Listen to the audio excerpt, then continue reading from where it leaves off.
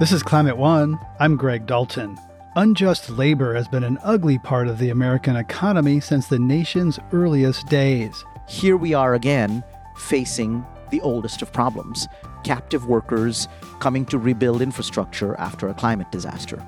Much of that labor is done by immigrants from other countries, swindled into work agreements filled with false promises, including getting legal status. A green card for a migrant worker is the holy grail of immigration, right? But it's not for people who are welders and pipe fitters, who build refineries, who build infrastructure. Yet these are the people doing the hard work of cleaning up as climate-fueled disasters follow one after another. I came to understand these workers as the white blood cells of the climate crisis. Each time there was injury, these were the workers who arrived to heal. Saket Soni on the people who make disaster recovery possible. Next on Climate One.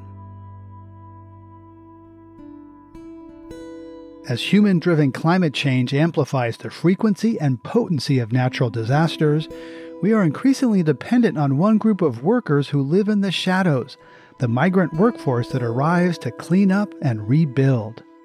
In his book, The Great Escape, Saket Soni tells the personal stories of young men from India who were lured by ads to migrate to America with promises of good salaries.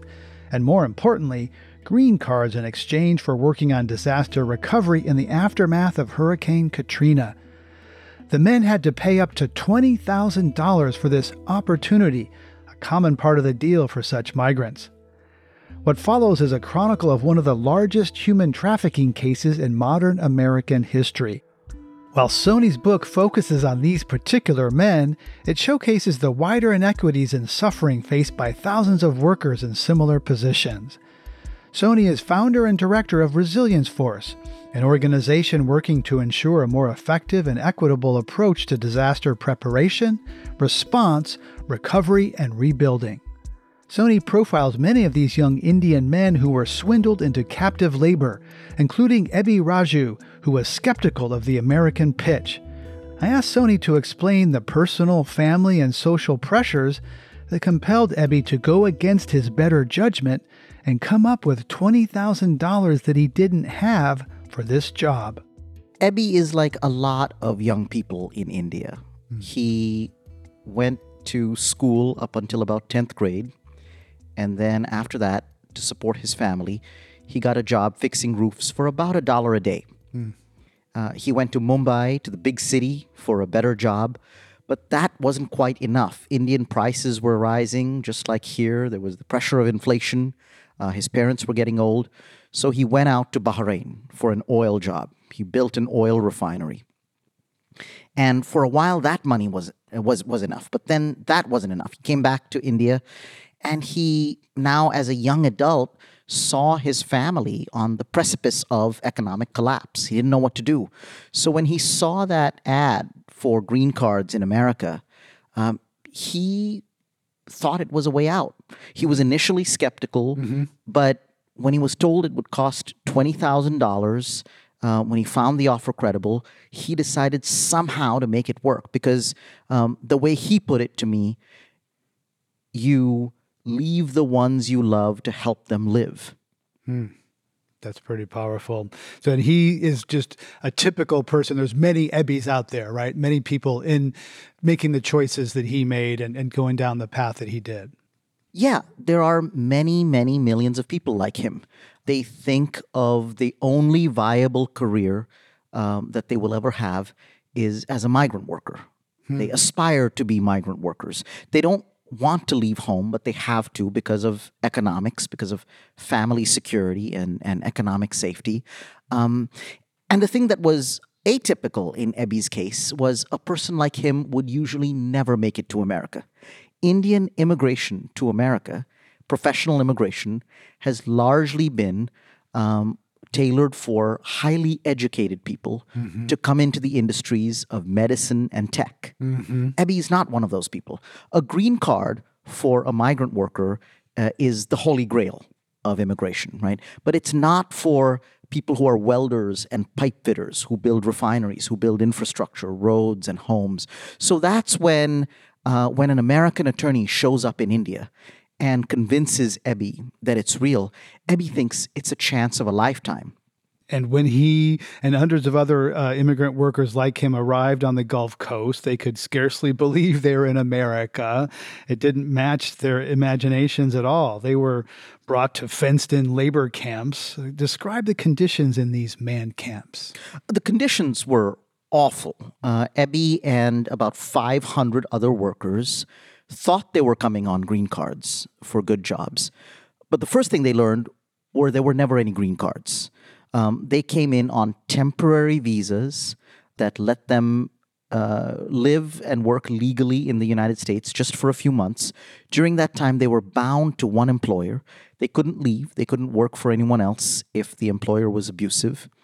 And they worked round-the-clock shifts and lived in a labor camp on company property surrounded by barbed wire fences. For breakfast each morning, they were eating frozen rice, which they warmed up for themselves, not in a microwave, but by sucking on the rice. That was their only meal to give them the sustenance to do really hard physical labor.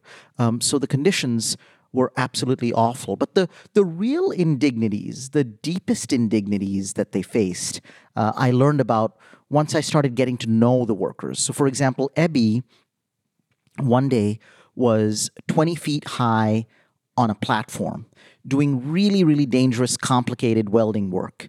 When he got a phone call, he picked up. It was his pregnant wife calling from 10,000 miles away in India. She was about to go in for surgery.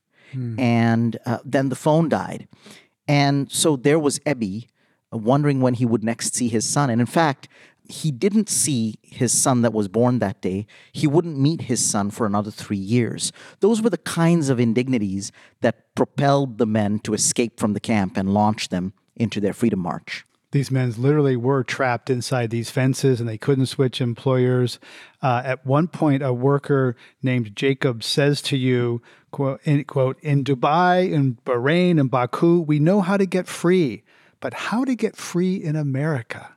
How did you answer him? Yeah, I remember that night very vividly. It was the first time I met Jacob, and in his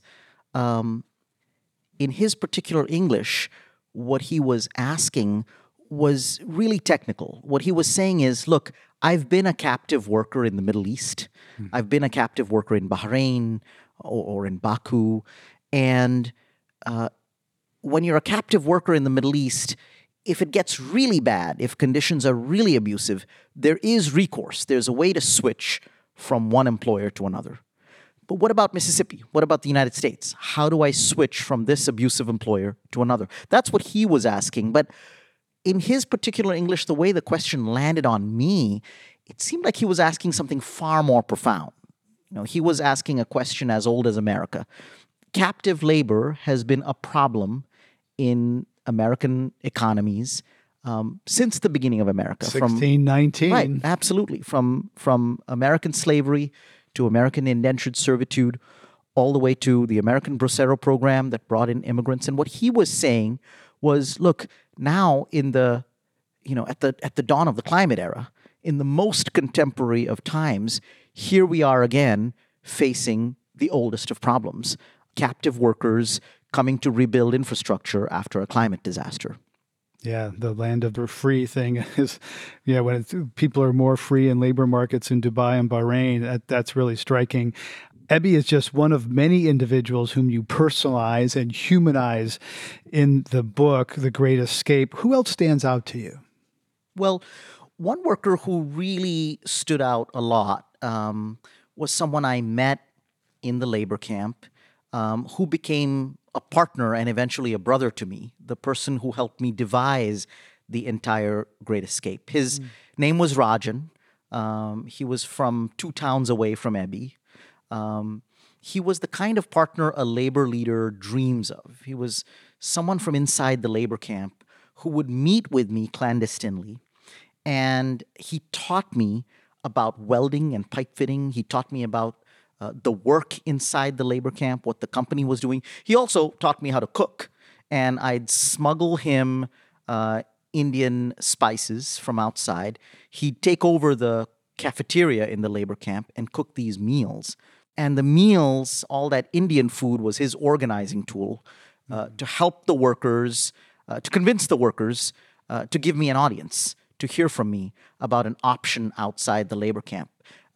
He was the one who helped me convince 500 workers that they should escape. And when it came time to get them out, heist style, it was a remarkable event over successive nights with the help of, wild turkey whiskey, terrible gas station flavored cigars, and a fictional wedding that Rajan and I were putting on at a hotel ballroom. Rajan helped me ferry workers 5, 6 at a time over the Pascagoula River to a hotel, and that's how we engineered the Great Escape.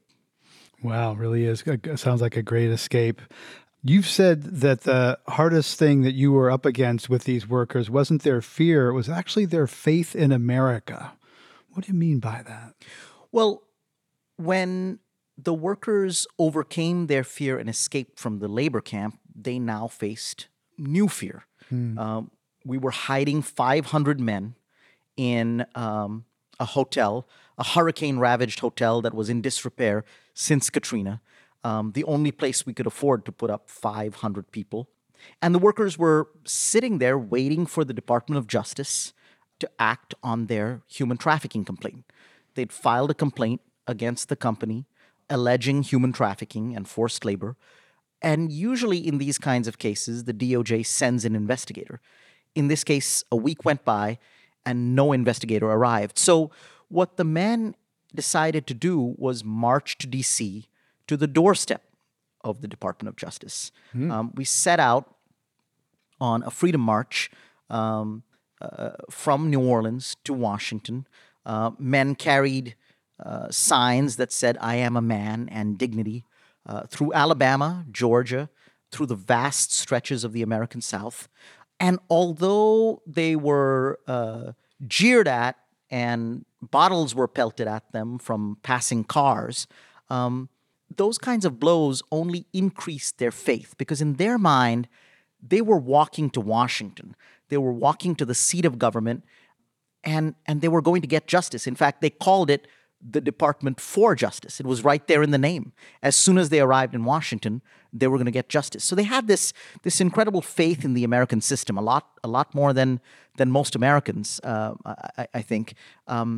We didn't know that there was deep in the federal government, there was a pretty extraordinary advocacy that we would find. But along the way, the men had this incredible faith. And how long did it take for them to get justice?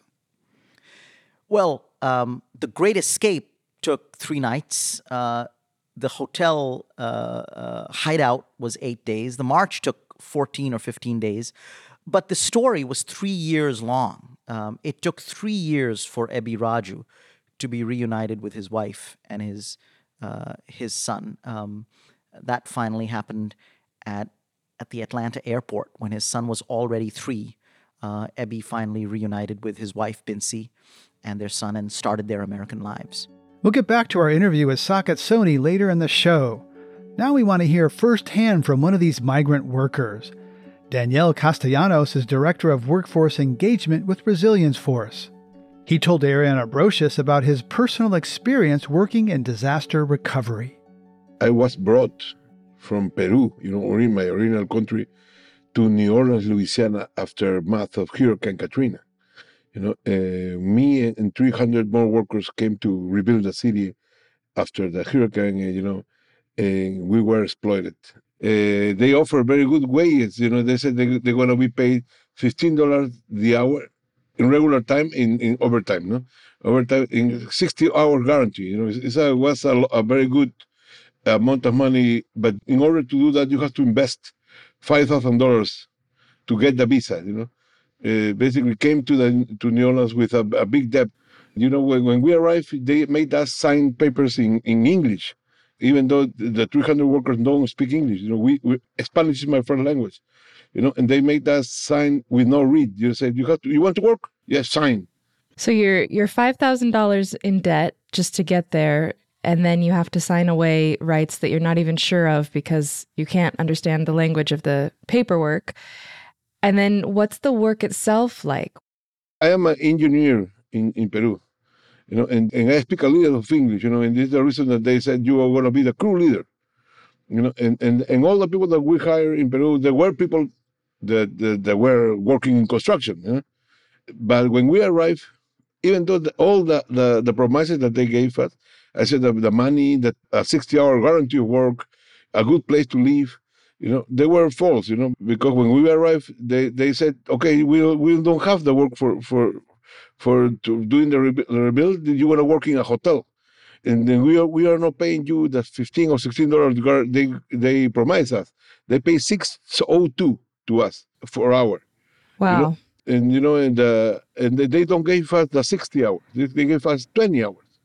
So you're getting way less money per hour. You're getting less hours per week, and the work itself is not at all what it was described. What were the conditions like in terms of where you were living and the job site that you were working on? The conditions were very, very bad. They put us 8 people in a room, in a little tiny hotel room, not in a big suite. 8 people in bunk beds, and they have holes in the ceiling, And I asked the supervisor if we're gonna work here or we're gonna live here, and he said both. We joke this with. They said, "Oh, it's a 5 stars hotel." Yeah, well, 5 star because this is a hole in the ceiling that you see 5 stars. This is the joke that we are doing, no? And actually was terrible. The conditions were terrible. When you are coming to the United States, you think about the freedom land, the land that you could restart yourself and have a lot of opportunities. But when you come with a visa like this, because I came legal to the United States, and brought by a company to rebuild the city, you think it's going to be better, but it was worse than come undocumented. When you cross the border, you are free to go to another job. I wasn't, because the name of my owner was in my passport. If I try to go to another company, they immediately call immigration and I will be deported. Right. So even though it was legal immigration and you were given a temporary visa, you were definitely exploited, as the term you used, because you weren't able to transfer employers. You were stuck in that situation. The situation was getting worse and worse and worse. Because for me, for example, only was the $5,000, but for the Dominicans, they forced them to sign a paper in Dominican Republic saying that if you don't come back, you lose your home, you lose your house. In the first month after a disaster, they said, come in, help, help, help. So they don't care about your status. They don't care about who you are, if you speak English or not. They want help, to clean up, to the debris, the trees, the blue tarps and all of this.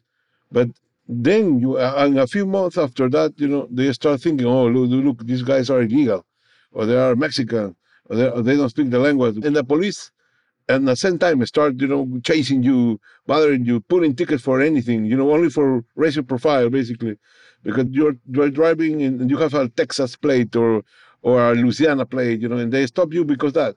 And they say, okay, you don't have a paper. A few days ago, I was going with one of our members to the court because he got a traffic ticket because he doesn't have a driver license from the United States. He has a driver license for his country. I was waiting in the court, and I saw 60 people in the same situation, and all the people were charged $520. So it's a cash cow for the county. They don't arrest them. They say they put a ticket, continue working, but again they're gonna catch them and put a ticket. This is a continue, process of getting money from them. Part of my things I'm doing now is try to connect the workers with the governmental offices in the local place to raise their standards of them. Because right now they are sleeping in the parking lots. They're sleeping in the parking lots. They don't have a shower. They were chased by the police. The work you're doing now, as you said, is to improve workplace conditions for these migrant disaster workers and looking into the enforcement of workplace standards. We know that the climate is accelerating the rate and occurrence of these natural disasters. So in your mind, what does the future look like for people who are working on these disaster recovery projects? There is a lot of room for people that are going to work there because, as you said, unfortunately, the global warming is real, and there is a lot of people that they're going to suffer with not only hurricane, you see the wildfire, you see snowstorm, you see tornadoes. So that means that the people are coming into to this new way to work. But the companies take advantage of the immigration status, and after they deliver the job or they finish the job, they are not paying. And actually, a lot of these big companies they do that. But so they got the contract. So you have to understand this well. They got the big contract with a resort, for example, with a resort in Fort Myers Beach, and because they don't have the workers, they hire some other little companies, and this company hire the workers. And we saw in the past that 7 layers of of work until they get the job, the worker, no. But and one of these guys in these layers said, "Okay, I don't want to pay because they are illegal," and they were not paid, and actually that's one of the biggest problems that we are having in any place that we go, and it is a challenge for us, but we try to move forward because there are workers too. There is a lot of challenge in my job, but I like challenge, and I try to improve the situation for all. Daniel, thank you so much for sharing your story with us. This sounds like incredibly important work. So Daniel Castellanos is Director of Workforce Engagement at Resilience Force. Thank you again for joining us on Climate One. Thank you, Ariana. You're listening to a Climate One conversation about the people who clean up after climate and other natural disasters. Please help us get people talking more about climate by giving us a rating or review. You can do it right now on your device. You can also help by sending a link to this episode to a friend. By sharing, you can help them have their own deeper climate conversations. Coming up, the outdated framework of American disaster recovery. Today, disasters are much bigger, and they hit the uninsured, they hit renters, they hit people without personal wealth. All of these people spend down their own money trying to recover. And the government help doesn't come fair enough or fast enough. That's up next.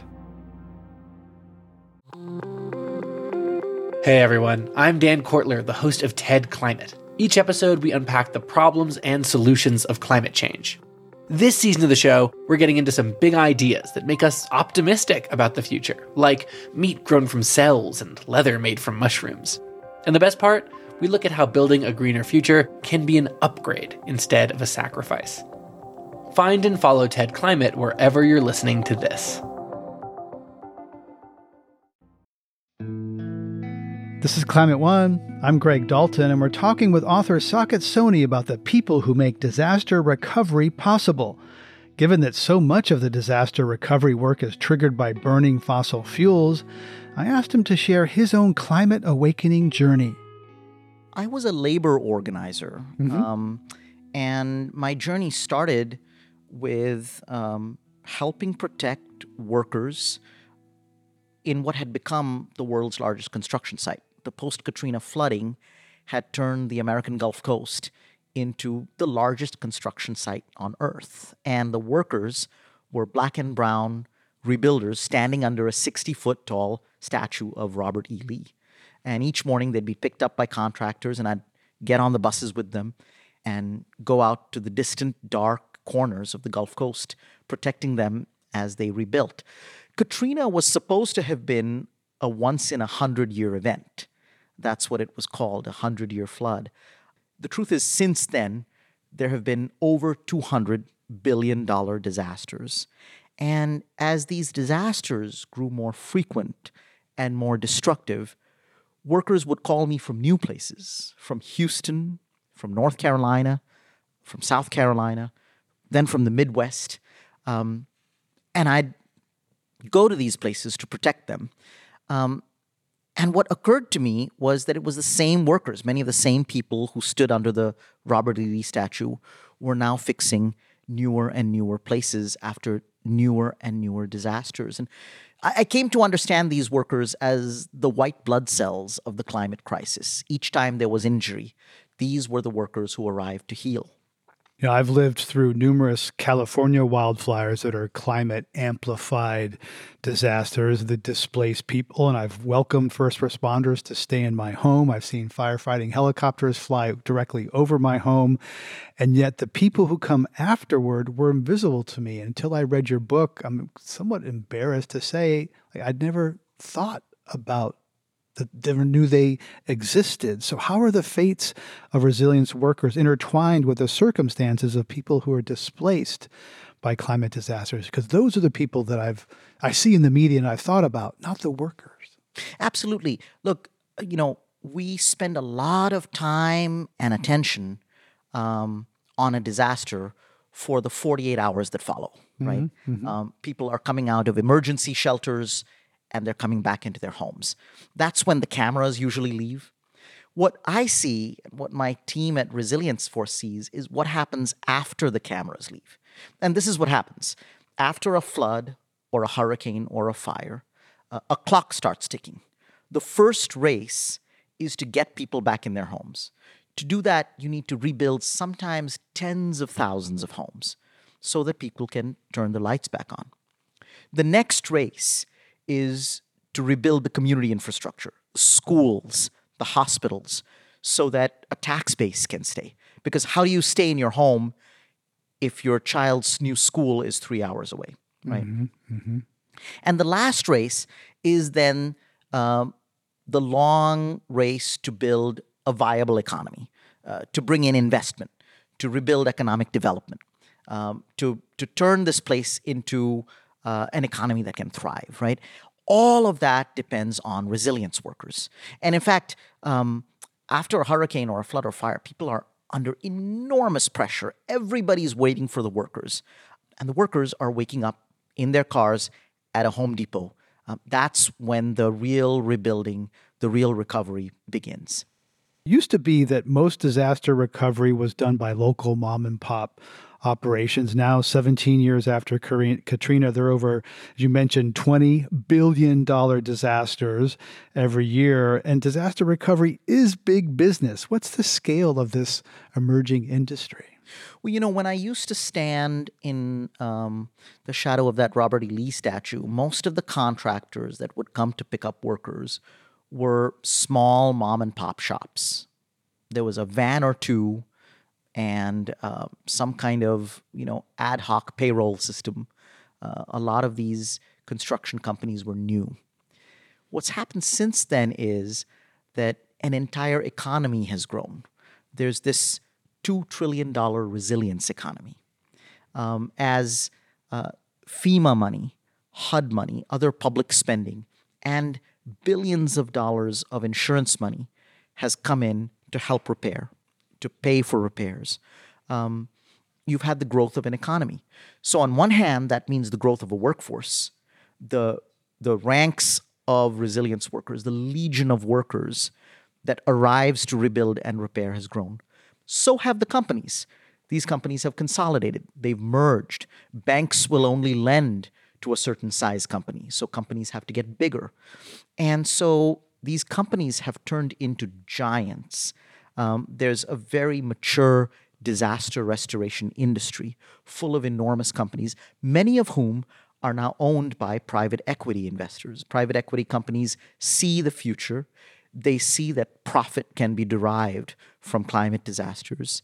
And so they're buying up these companies. And so, for example, the state of California is a large institutional investor in the disaster restoration industry. There's huge amounts of dollars Are there labor protections? I would think with state funding, government funding, that there would be some labor protection so it's not exploited workers from India doing the work. Well, we're fighting for labor protections, and some states are better than others. But the challenge the workers face is that this is a deeply subcontracted industry. And the rights get lost in the layers. So there's, that worker who's earning $9 an hour on a roof in Florida. And if it rains, that contractor at the bottom wants that worker to stay on the roof. The worker is undocumented, doesn't have recourse. If he slips and falls, he'll get injured. So that's the situation of that worker. But 6 layers above him, there's $100 million contract, right, given to an enormous contractor that perhaps has done $500 million of business since Hurricane Sandy. So that's the contracting system, and we need to clean this up. Many more workers will work in dangerous, difficult conditions. If we don't, that's really some of the work that Resilience Force is doing. We often hear about a just transition from fossil fuels that includes people marginalized by unbridled capitalism driven by oil, gas, and coal. Preparing for our conversation, I learned of a new term, just recovery. Jaisha Dutta at the University of New Orleans writes that the status quo in this area is aid, extract, and displace, which is, we've heard some of that from Katrina and elsewhere, and asserts that a just recovery would include respond, recover, and rebuild. Can you unpack that vision for a just recovery? Absolutely. Jaisha's work is prescient and always on point. I completely agree with her. What we're focused on is a just recovery with an equity frame and a racial justice frame in which workers are protected and building their own personal economy through a family supporting job, building their wealth through this work, and a recovery where residents coming back are gaining from all the dollars circulating in the system. What you have right now for poor people in this country, recovery is robbery. It's not just disasters that create inequality. It's importantly American recoveries. American disaster recovery is based on a mid-sized Pennsylvania flood that happened in the 90s, which hit mostly insured homeowners. Today, disasters are much bigger, and they hit the uninsured, they hit renters, they hit people without personal wealth. All of these people spend down their own money trying to recover. And the government help doesn't come fair enough or fast enough. That's the equitable recovery we need. The just recovery we need is one that builds worker rights and worker protections and turns resilience into a significant source of jobs for middle class growth, and that helps residents in disaster hit areas keep their health and wealth and build it. And I've talked to other guests about how people controlling public dollars want to have the biggest impact for those public dollars to be accountable to taxpayers. And that provides a bias toward wealthier neighborhoods with higher property values. So the people who need it least are better suited to get the government money because that's where the property value is. This cycle seems to be repeating itself. Yeah, absolutely. And that's why Congress really needs to rewrite the rules of recovery in the United States. The rules are wrong. The way they're written, money will always flow towards the already wealthy and seep away from those who are not. Right. Money flows toward power. According to a New Yorker article that features your work, quote, chasing disasters requires a labor force that is open to arduous work and is instantly mobile. So the big companies rely on ill-regulated group of subcontractors and brokers, as you're talking about. And the New Yorker goes on to say that after a disaster, contractors may owe $30,000 to each worker by the time the last paycheck is due, and instead of paying, they'll often call ICE or the police. Is that still happening? And what's in place to protect those workers? Well, payday raids are now widely expected. People hold their breath on payday and don't know if at the end of the day they'll see a paycheck or the inside of a jail. The bigger problem is that we've come to rely on a group of workers that's so vulnerable with so little protection. And our sense of emergency after disasters lets this become the norm. You know, when I go to sites that are hit by hurricanes or floods and fires, I usually ask for a show of hands. I show up at the Home Depot when people are waking up. I show up at whatever flooded school or home the workers are sleeping in. And we gather people and we ask people, how many hurricanes have you worked? How many fires? How many floods? Most of the time, people have worked at this point 10, 15, or 20 disasters. So you've got this extraordinarily skilled workforce. You've got these people who have done it again and again, people who can make miracles happen. I've seen workers rebuild areas the size of football fields in a matter of days, because they can. But they're vulnerable while they do it. They're not paid enough, if at all. If they report abuse, they face retaliation, threats of deportation.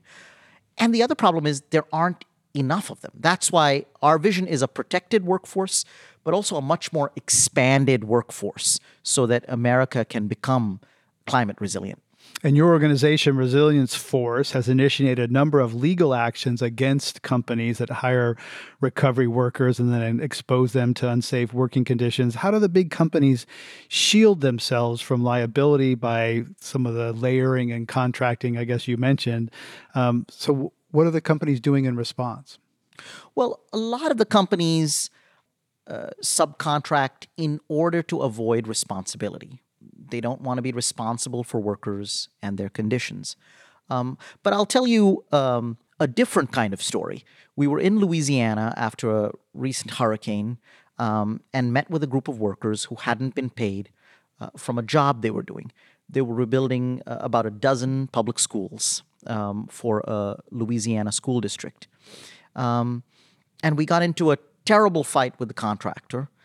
Workers were practically on strike. They were fighting for their paychecks. And we took the fight all the way up to the top contractor. We basically, woke the CEO up on Thanksgiving Day with a letter. And what started as a really tense negotiation between him and me turned into a long-term partnership. This ended up being a very enlightened CEO, a man by the name of Mark Davis, a really great leader in this space, who decided to take the workers at their word, believe them, call up the contractor, fix the labor dispute, pay the workers back out of his own pocket, and then we built a partnership to clean up the industry. So that's an example of a corporate leader who's doing the right thing, because he had an enlightened self-interest. He sees that he needs this workforce. He sees that he needs them to be skilled and trained, and we can provide that for him. And I think more and more companies will see the light and start doing what he's doing. Yeah, that sounds like enlightened capitalism and seeing labor workers as allies and partners, not just expenses to be. That's right, as an asset. Mm-hmm. Yeah. Absolutely. Than a liability. And how do these conditions compare to, you mentioned farm workers not working in flooded fields. How does this compare to other migrant laborers in other industries, such as agriculture? Well, the thing that's really stark to see when you're in a disaster zone is you get there and it is dark for miles around. There isn't a stable structure to sleep in. There's nobody around. And so if you're a worker and you're rebuilding, there's no infrastructure for you. FEMA hasn't built a camp for you. There isn't a barracks or a trailer park. There isn't a mess hall or a cafeteria. You really are on your own. You're in the dark. You're sleeping in the car, but it's very hard to sleep for weeks in a car. So you crawl under the car and you sleep on the floor under that car. That's your cover from the elements. Right? You wake up in the morning, you wash yourself with bottled water, you brush your teeth, and then you go to work. And work is 12 hours in the hot sun rebuilding roofs. So it really is the case that there's no infrastructure for these workers. That's part of the thing that political leaders in this country need to change. It would be very easy for governors and for Congress, when they send money to rebuild and repair, to also say what the conditions should be for the workers. That really needs to change. Coming up, the importance of building an industry around resilience. I think there'll be a day not long off in America where resilience, like manufacturing and auto work in a different era, where resilience will be the basis of a lot of well-paid middle-class jobs. That's up next.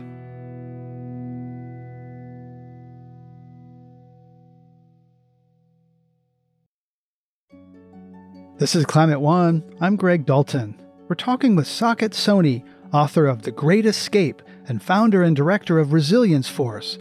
Soni grew up in New Delhi and then studied English literature and theater at the University of Chicago. But then he missed the deadline on immigration paperwork and became undocumented.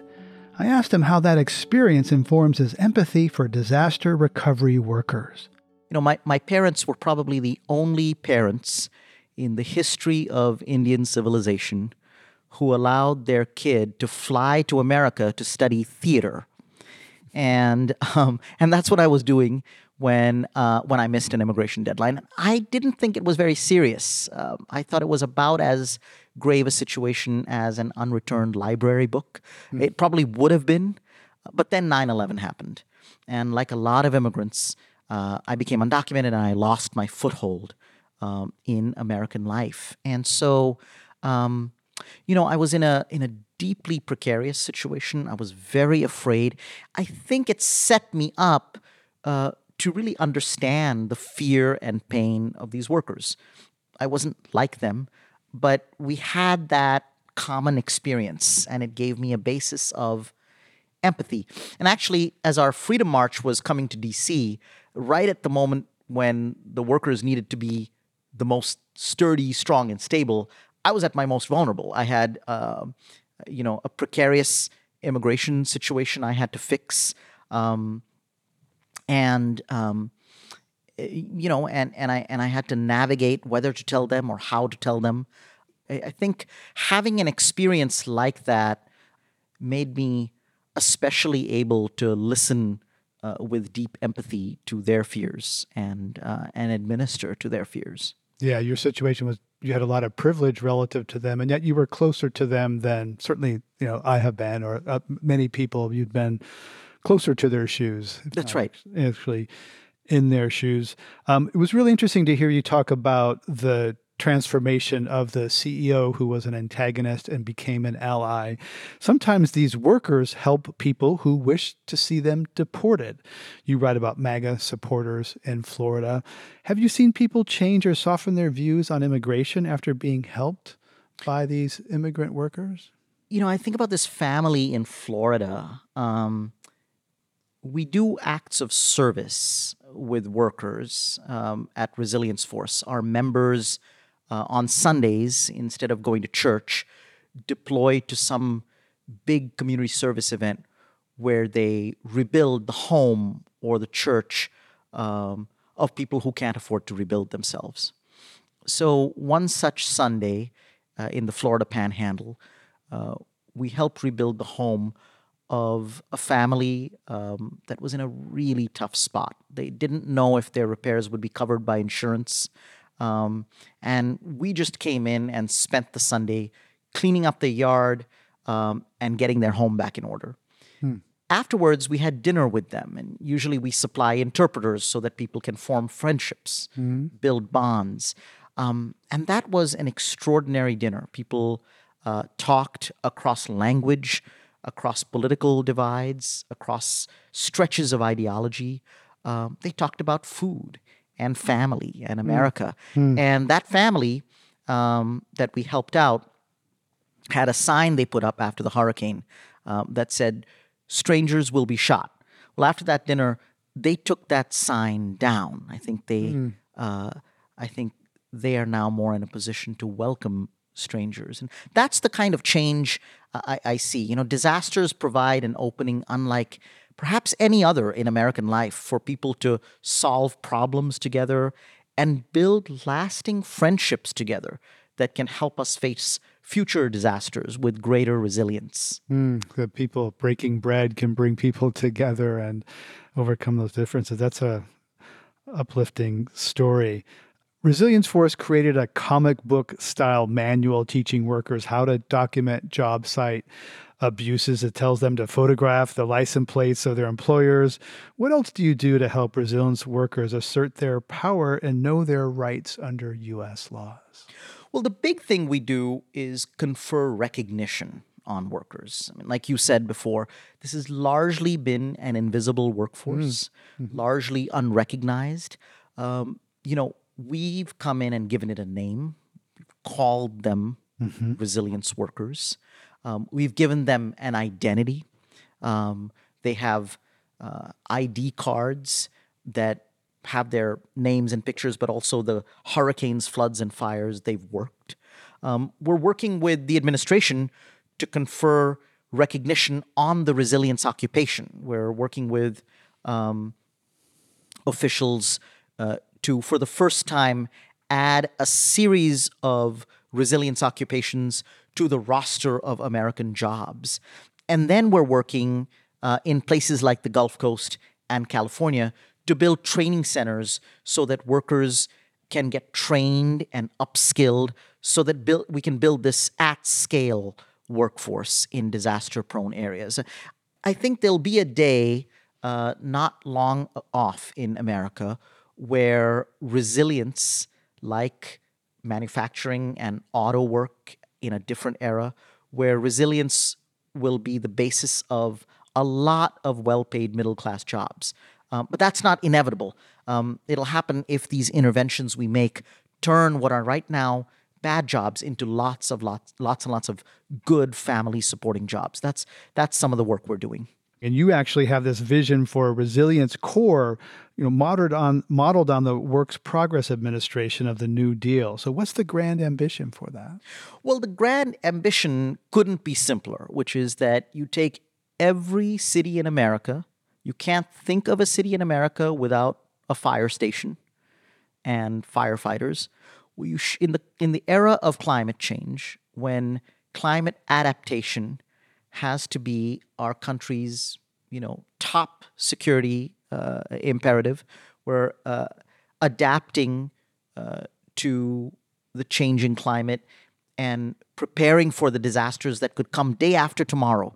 That preparation is key to any city's life, is key to any mayor who wants to keep his tax base or her tax base. That in that kind of era, just like firefighters, every city should have a resilience workforce. So in a place like New Orleans, we've built a resilience corps. In Sonoma County, we've taken farm workers and trained them to be resilience workers. These are places in America where already resilience workers exist, and they're helping an entire community prepare for the disasters to come and be resilient. And I spent some time live part-time in a rural area north of San Francisco. And sometimes there's resilience in fire planning. And sometimes that's the only time that certain neighbors talk to each other is fear can bring people together and planning about something that we know could happen. So I think it's another way to bring communities together before and after. Many disaster recovery projects are funded through FEMA, the Federal Emergency Management Agency. You've talked a little bit about what needs to be reformed. What particularly with FEMA would you like to see to help protect this vital workforce from abuse? Well, FEMA really is doing the best it can, but it really is up to Congress to change the rules. FEMA works within the constraints of something called the Stafford Act, which is the rule book, the playbook by which America designs recoveries. The Stafford Act is deeply out of date. It would be as if you put a phone booth in the middle of Silicon Valley. It's that out of date. It's from another era. It wasn't written in the climate era. It wasn't built for the climate change era. And it can't solve for the scale and frequency and destructiveness of disasters. If Congress were to rewrite some key rules, I think the top three would be adding worker protections to every dollar that goes to the ground to rebuild and repair so that workers are safe. Secondly, adding a racial equity lens so that those dollars specifically go to Native Americans, to Black and brown homeowners, to people who are renters and not just homeowners, to the elderly, to the uninsured. Those are the kinds of rules that if Congress rewrote, FEMA would be in a better situation to help. And the last thing just is that, right now, FEMA isn't allowed to make permanent repairs to homes. You can only make, just think about it. Your home floods or sets on fire, right? Well, you might repair it just enough to turn the lights back on, but you actually need to pay for a whole lot more repair to make it back to how it was before the flood, let alone built better to face the next flood. That really should be a government expenditure. There has to be a public option for resilience if you're going to make poor people resilient. When I started this work 15 years ago, looked at the McKinsey cost curves and basically thought that once the elites realized what was at risk, that there would be some benevolence and awakening and like, oh boy, we better fix this because it threatens all of us.